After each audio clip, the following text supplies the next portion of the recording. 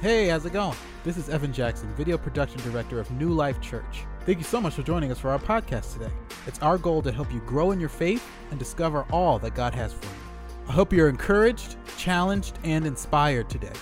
Enjoy the message. Hey, we're back into this series today. And I want to make sure that we understand that this is a connected series in the fact that we're spreading this teaching series out over the summer, but Jesus gave it all at one time. So we want to make sure we include the connective tissue between these sections, okay? So what I'd like to do is just hearken back to last week's message just a little bit to get some context. At the end of last week's message in chapter 5 of Matthew, Jesus made this incredible and frustrating statement. He said, "Unless your righteousness exceeds that of the scribes and the Pharisees, you will not even see the kingdom of God." And everyone went, oh man, I'm in trouble. Yep. So that's how he ends it. And if you remember last week's message, we talked about how the law is perfect and good, but it's also completely unattainable. So it's a good thing, but it's also our enemy. So Jesus affirms his word in the Old Testament, yet he comes and he fulfills the word in the New Testament because we are incapable.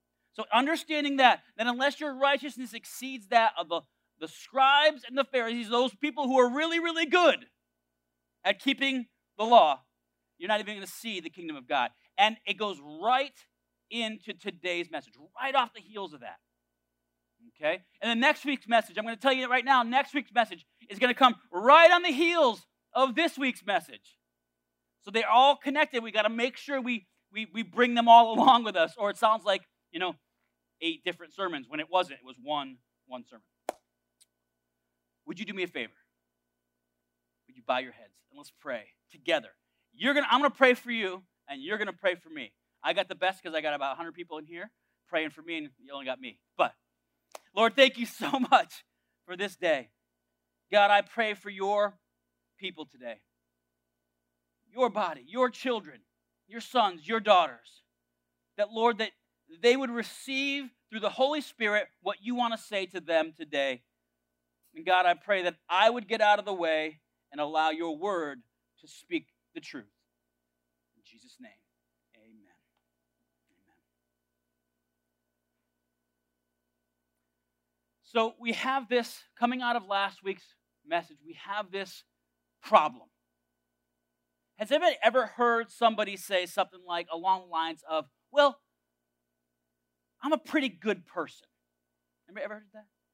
Like as if like when you talk about heaven and hell and things like that, well, I'm a pretty good person. As if my good deeds I will put on the scale of justice, and my good deeds will hopefully outweigh my bad deeds, and then I'll get into heaven. Okay? And that's what we understand under a works-based theological system. And Judaism, in many ways, especially by the time we get to the first century, kind of made itself into that. And Jesus is about to blow it all up. You ready? So the big idea for this message is this. Living in God's kingdom means we must learn to deal with anger, lust, lying, and enemies differently than the world does. Jesus calls us to a higher standard. In the Sermon on the Mount, we see that Jesus goes above and beyond what the law instructs. And I believe he does it for 2 reasons. He's going above what the law instructs, and I think he does it for 2 reasons. And here's the reasons. Number 1, because being the very Word of God, he knew what the world was supposed to look like before sin distorted its beauty and complicated our understanding of morality. He's the very Word of God, so he knows what it's supposed to look like.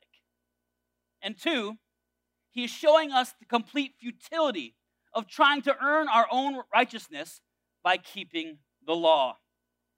Because even if we are able to keep the letter of the law, you would fail to be righteous because of your heart.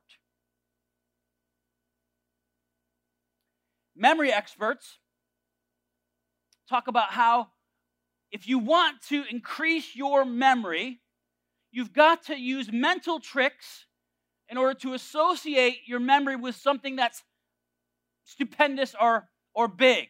So, for instance, how many people ever have had a hard time remembering where they put their keys? Okay, I'm not good. It's good.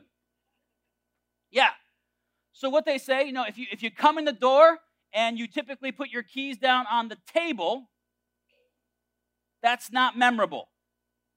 But if you envision in your mind, I'm dropping my keys into a glass of milk on the foyer table, and it splashes over the edge, then when you go to say, where are my keys? You're going to say, I remember I splashed milk on the foyer table. It's more I don't know why it works that way, but it does work that way. When I got through Spanish class doing this. I don't know any Spanish. All I did was associate Spanish words with words that sound the same in English. And usually it was like bathroom humor that got me through Spanish. I'm just telling you, this is the way it was. I had to associate. I couldn't do it any other way. But it helps your memory when you associate it with something that is sensational. So in some ways, Jesus is about to go there. So let's get in it. Matthew chapter 5, verse 21. We're going to finish out chapter 5 today. So here we go. Coming right off of that section where it says, unless your righteousness exceeds that of the scribes and the Pharisees, you will not enter the kingdom of God. Verse 21. You have heard that it was said to our ancestors, do not murder. And whoever murders will be subject to judgment. And here's the sensational. Here's the drop in the glass of milk. Ready? But I tell you, everyone who's angry with his brother or sister will be subject to judgment. Whoever insults his brother or sister will be subject to the court. Whoever says, you fool, will be subject to hellfire. So if you were offering your gift at the altar, and there you remember that your brother or sister has something against you, leave your gift there in front of the altar. First go and be reconciled with your brother or sister, and then come and offer your gift. Then he goes on to say, reach a settlement quickly with your adversary while you're on your way to the court, or your adversary will hand you over to the judge, and the judge to the officer, and you will be thrown in prison. Surely I tell you, you will never get out of there until you have paid the last penny. Moving on, verse 27. You have heard that it was said, do not commit adultery. But I tell you, everyone who looks at a woman lustfully has already committed adultery with her in his heart. Now, I find this very interesting in one respect. It doesn't reference women here at all. Guys, are you paying attention? It says, anyone who looks at a woman lustfully. He's talking to you guys. He's talking to me. Interestingly enough, we are very visual, aren't we, men? I'm going to let you in on a little secret here. It's revolutionary in our culture these days. Men are different than women.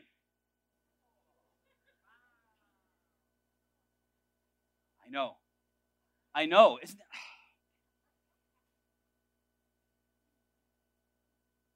it? Right? Pete's like, boom, it's done.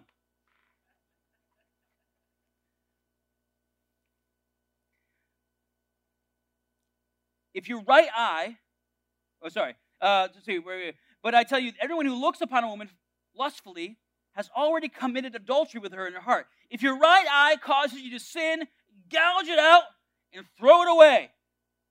Pretty graphic. For it is better that you lose one of the parts of your body than for your whole body to be thrown into hell. And if your right hand causes you to sin, cut it off and throw it away. For it is better that you lose one of the parts of your body than for your whole body to go to hell. Next, 31. It was also said, whoever divorces his wife must give her a written notice of divorce.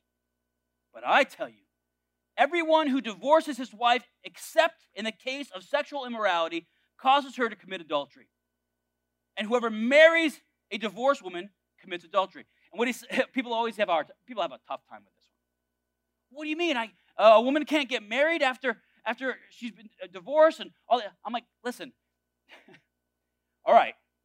If we're going to take that particular scripture and say that, then everybody in here better have one eye and one hand. That's not what it's saying. It's saying that this is not the way it was meant to be. It's not the way God intended it to be. And we're living in this realm of sin, and there's real implications for the stuff that we do. And it's not how God intended it. Next one, verse 33. Again, you've heard that it was said to your ancestors, you must not break your oath, but you must keep your oaths to the Lord. But I tell you, do not take an oath at all, either by heaven, because it's God's throne, or by earth, because it's the footstool, or by Jerusalem, because it's the city of the great King. Do not swear by your head, because you cannot make your one hair black or white. But let your yes be yes, and your no mean no. Anything more than this is from the evil one. We're going to talk about it a little bit later on the sermon, but those three statements of Jesus are highly connected. Lust, divorce, and promise keeping. They're highly connected. I've done numerous weddings, and what I don't tell them is to say this. Swear on the life. No, we don't do that. Swear on your mother's life that you will keep. No, we say, do you take this woman? And you say, I do. That should be enough. Let your yes be yes, yet your word be true. If you keep yourself, if you keep your mind right, your eyes right, your body right, and you could keep your word, there would be a lot less divorce. Keep going. Verse 38. You have heard that it was said, an eye for an eye and a tooth for a tooth. There's a lot of eyes being poked out in this section. But I tell you, don't resist an evildoer. On the contrary, if anyone slaps you on the right cheek, turn the other to him also. As for the one who wants to sue you and take away your shirt, let him have your coat as well. If anyone forces you to go 1 mile, go with him 2. Give to the one who asks of you, and do not turn away from the one who wants to borrow from you. A lot of tough statements there, isn't there? And finally, as we close out chapter 5, verse 43. You have heard that it was said, love your neighbor and hate your enemy. But I tell you, love your enemy and pray for those who persecute you, so that you will be children of your Father in heaven. For he causes the sun to rise on the evil and the good, and sends rain on the righteous and the unrighteous. For if you love those who love you, what reward will you have? Don't even tax collectors do the same? Oh, man. Tax collectors. I mean, there's not much eviler than that. I mean, that's what they were thinking. Even those awful tax collectors are good to people who are good to them. And if you greet your own brother and sister, what are you doing out of the ordinary? Don't even Gentiles do the same? And then he says this statement. That is the whole point of this section. He says this, be perfect, therefore, as your heavenly Father is perfect. Yikes. That's a tough one. That's a tough one. All right. Let's break it down a little bit. Craig Keener helpfully explains the genre of Jesus' Sermon on the Mount. 6 times in verses 21 through 43, Jesus cites Scripture, and then, like a good rabbi, explains it. This sort of wording he uses, especially the words such as, you have heard. Remember, it says that over, you have heard this said, you have heard this said, you have heard this said, right? Was used by other Jewish teachers to establish the fuller meaning of a text. Although Jesus speaks with greater authority than Jewish teachers normally claimed. Jesus is making a very important statement about the sins of the reader or the hearer. You can fake it all day. You can do all the kinds of things that are quote unquote holy. But if your heart is bad, then your holiness is only skin deep and amounts to nothing. When he references in this, we talked about at the end of the last sermon, the righteousness of the scribes and the Pharisees, he's making a very, very specific statement as he moves into this next section. He's saying this, you can cross every T and dot every I. You can squiggle the little yod over the letter. But if your heart's not right, it's meaningless. In Luke, we have this passage in chapter 15. It says, Jesus is talking. He says, do you realize that whatever goes into the mouth passes into the stomach and is eliminated? Now, why is he talking about digestion here? Because the scribes and the Pharisees had these rituals about how they would have to wash the vessels that they used to eat from. And he said, and if you didn't wash it properly, or they would even say, if you don't wash your hands in a ritualistic way, then anything that was put in that bowl or was on those fingers would defile your whole body. And Jesus is like, that's garbage. That's ridiculous. That's not even in. These are the rules that they put on top of the rules that they put on top of the rules. He's saying, what you put into your body doesn't defile you. If you ate food with an unceremonially washed hand and your food becomes quote unquote defiled, that doesn't defile a person. That's not how it's wired. That's not how I made it. Let me tell you how I made it. He says this in verse 18. But what comes out of the mouth comes from the heart, and this defiles a person. For from the heart comes evil thoughts. From the heart comes murderers. From the heart comes adulteries. From the heart comes sexual immoralities, thefts, false testimonies, and slander. These are the things that defile a person, but eating with unwashed hands does not defile a person. So you can do all the sacred things. You can wash your hands all day long. And if you're spewing out garbage from the well of your soul, it's not going to do you any good. You have to clean the inside, and that's what Jesus is getting at. He's like, I came to fulfill the law so I could clean your heart. So I could clean your heart.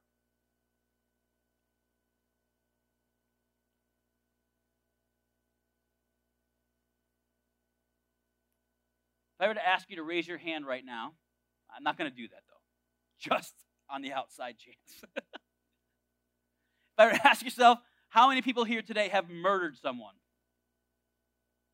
Hopefully, not many hands would go up, if any. Right? That's a good thing, okay? That's a good thing.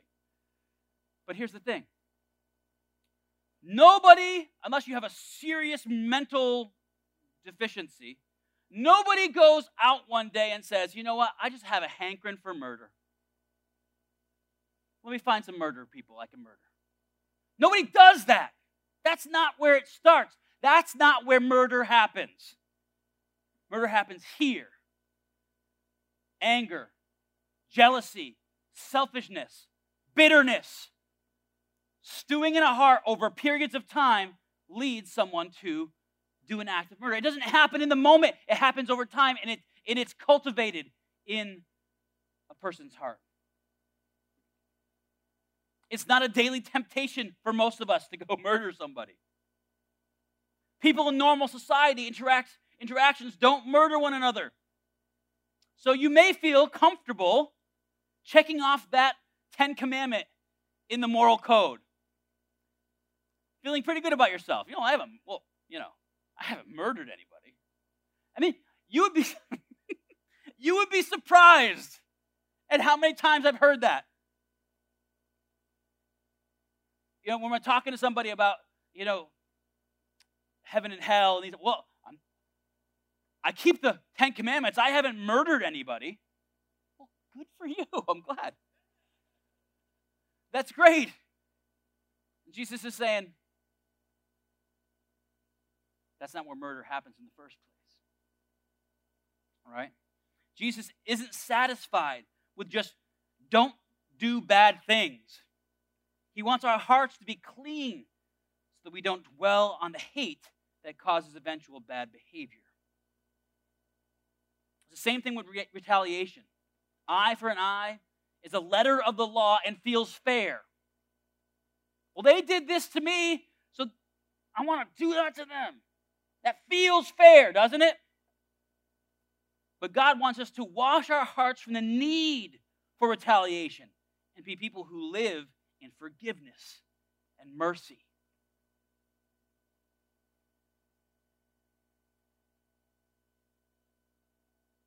Now, some people will tell me, like, well, Pastor, they did something wrong. Are you saying that we should just let people go be free if they? No, that's not what I'm saying. Justice should be done. People should go to jail. If they did something wrong, they should pay the price. But Jesus is not worried about the judicial system here. He's worried about your heart. I'll tell you what, man.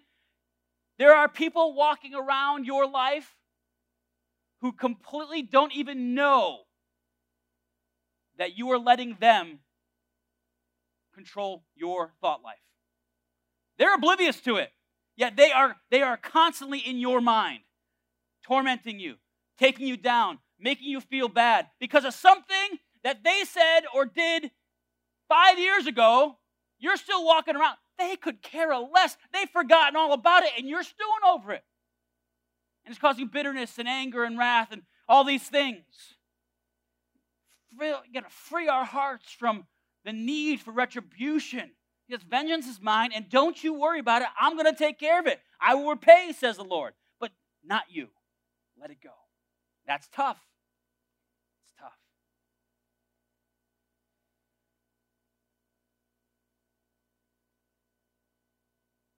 So I want to jump into the next section. That I didn't give you the title of that section. That title is called Murder and Retaliation. These things are built in the heart. The next section, I want to talk about those three connected verses, and N.T. Wright really connects them really well. So this section is lust and integrity.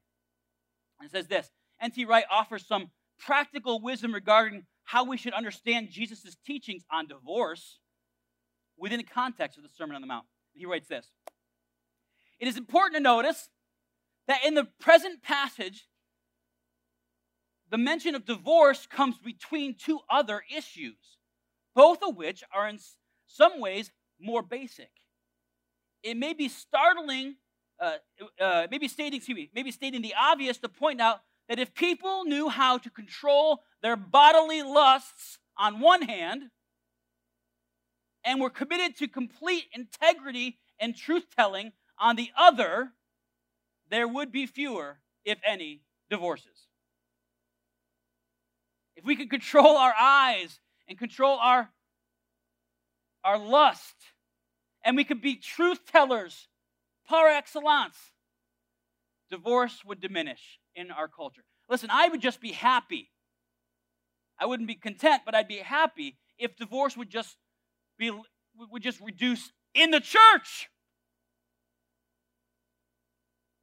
The last I checked, the divorce rate within the kingdom of God is higher than that of the world. That's sick. There's a problem with that. Okay? And I'm not talking about people who were divorced before they became a Christian. I'm talking about current people in a church married to current Christians, and they're getting divorced because apparently somebody couldn't control their lust or they couldn't control their trustworthiness. And that's a problem. That's a problem. We need to be careful. Now, what is this adultery of the heart that we're talking about? I think some people have a really hard time with this because they're like, Pastor, what do I do? I mean, do I just put blinders on? Or, what do I do when it comes to, and guys, I'm kind of talking to us, women, if you have an issue with this, listen up. But the idea is like, no, listen, God has made men as visual people. You will notice beauty. Okay, you will notice beauty. Okay, listen to me very carefully. Lust is the second gaze. So I'll just give you for instance. Walking down the street, beautiful woman. That second gaze, that's lust. Because that plants that seed in your heart. That second gaze is not just, it's something that goes into your mind and says, okay, it starts developing more mental activity than it should. That is lust. You understand me, guys? Okay, so you're gonna see and you're gonna recognize beauty, and that's okay. But that second gaze is vitally important for us to maintain our moral integrity. And this doesn't just happen walking down the street. This happens by clicking through the internet. Okay, so we got to be careful. But divorce would be much less if we could control our lust and control our trustworthiness. Divorce normally happens when lust and lies have been allowed to grow up like weeds and choke out the fragile and beautiful part of marriage. Plucking out your eye and then cutting off your hands are deliberate exaggerations, but they make the point very forcibly. What he commands us to avoid is the gaze and the lustful imagination that follows the initial impulse. Likewise, determine resolutely to tell the truth to yourself and to your spouse. These two, between them, will see off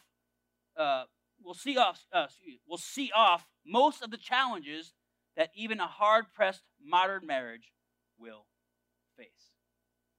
Control your flesh, the impulses, and keep your word. Okay. Another section. Love and hate.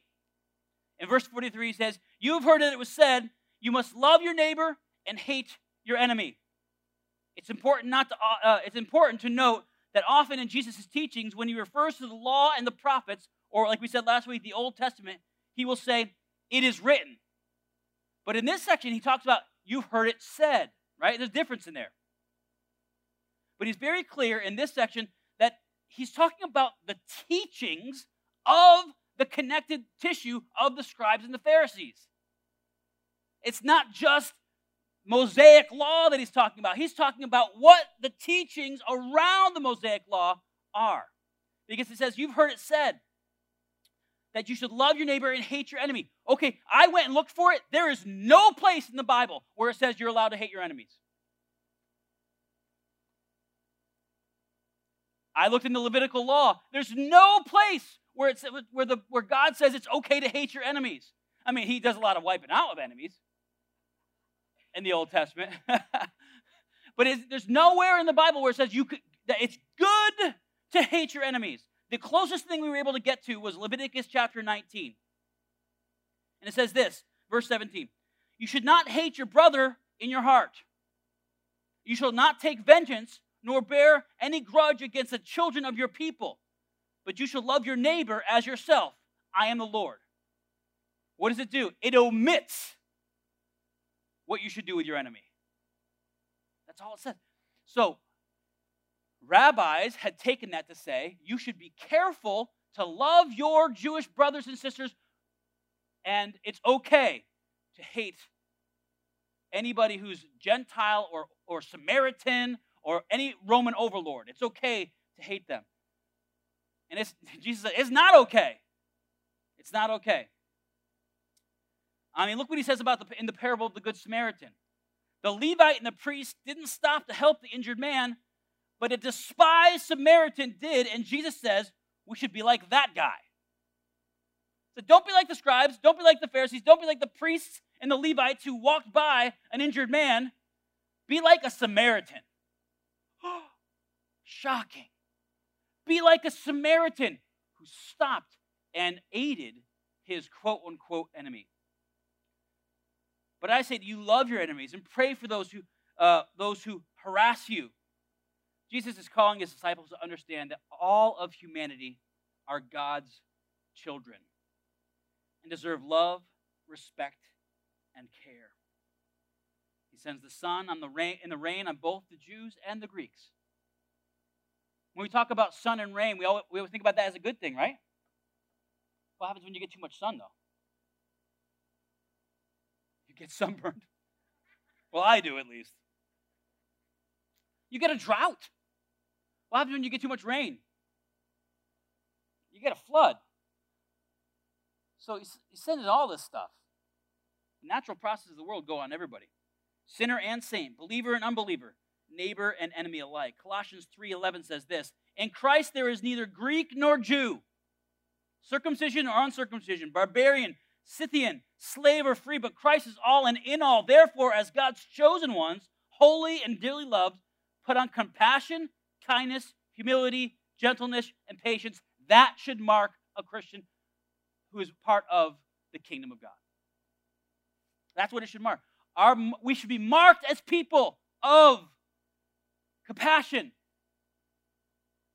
to our brothers in the room and to the ones who hate us.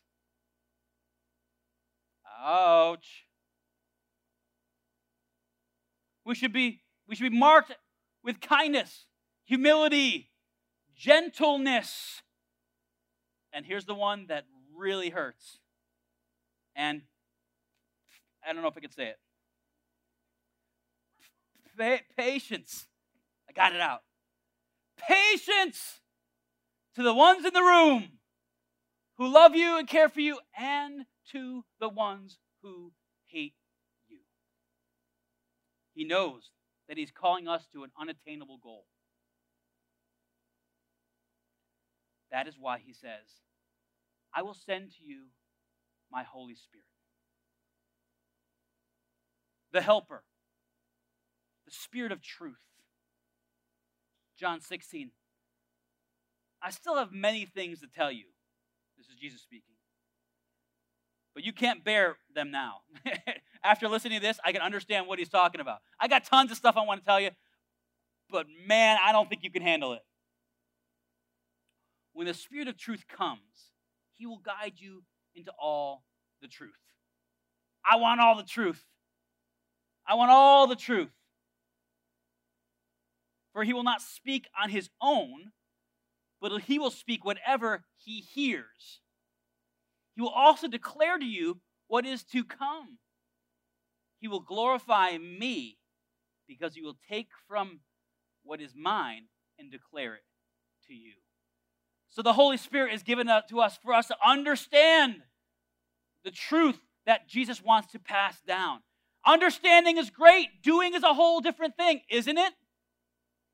How many people find it hard to apply their knowledge into what we would call wisdom. Wisdom is the act of applied knowledge. You take the knowledge you have that the Holy Spirit gives you, and wisdom is walking in that knowledge and acting it out. But the Holy Spirit is not only a source of knowledge, but he's also a help. He gives us the power to be able to do what is unnatural to our sinful nature. Acts 1:8. But you will receive power when the Holy Spirit comes on you, and you will be my witnesses in Jerusalem and Judea and Samaria and to the ends of the earth. What is he talking about there? Oh, he's just talking about preaching. Nope.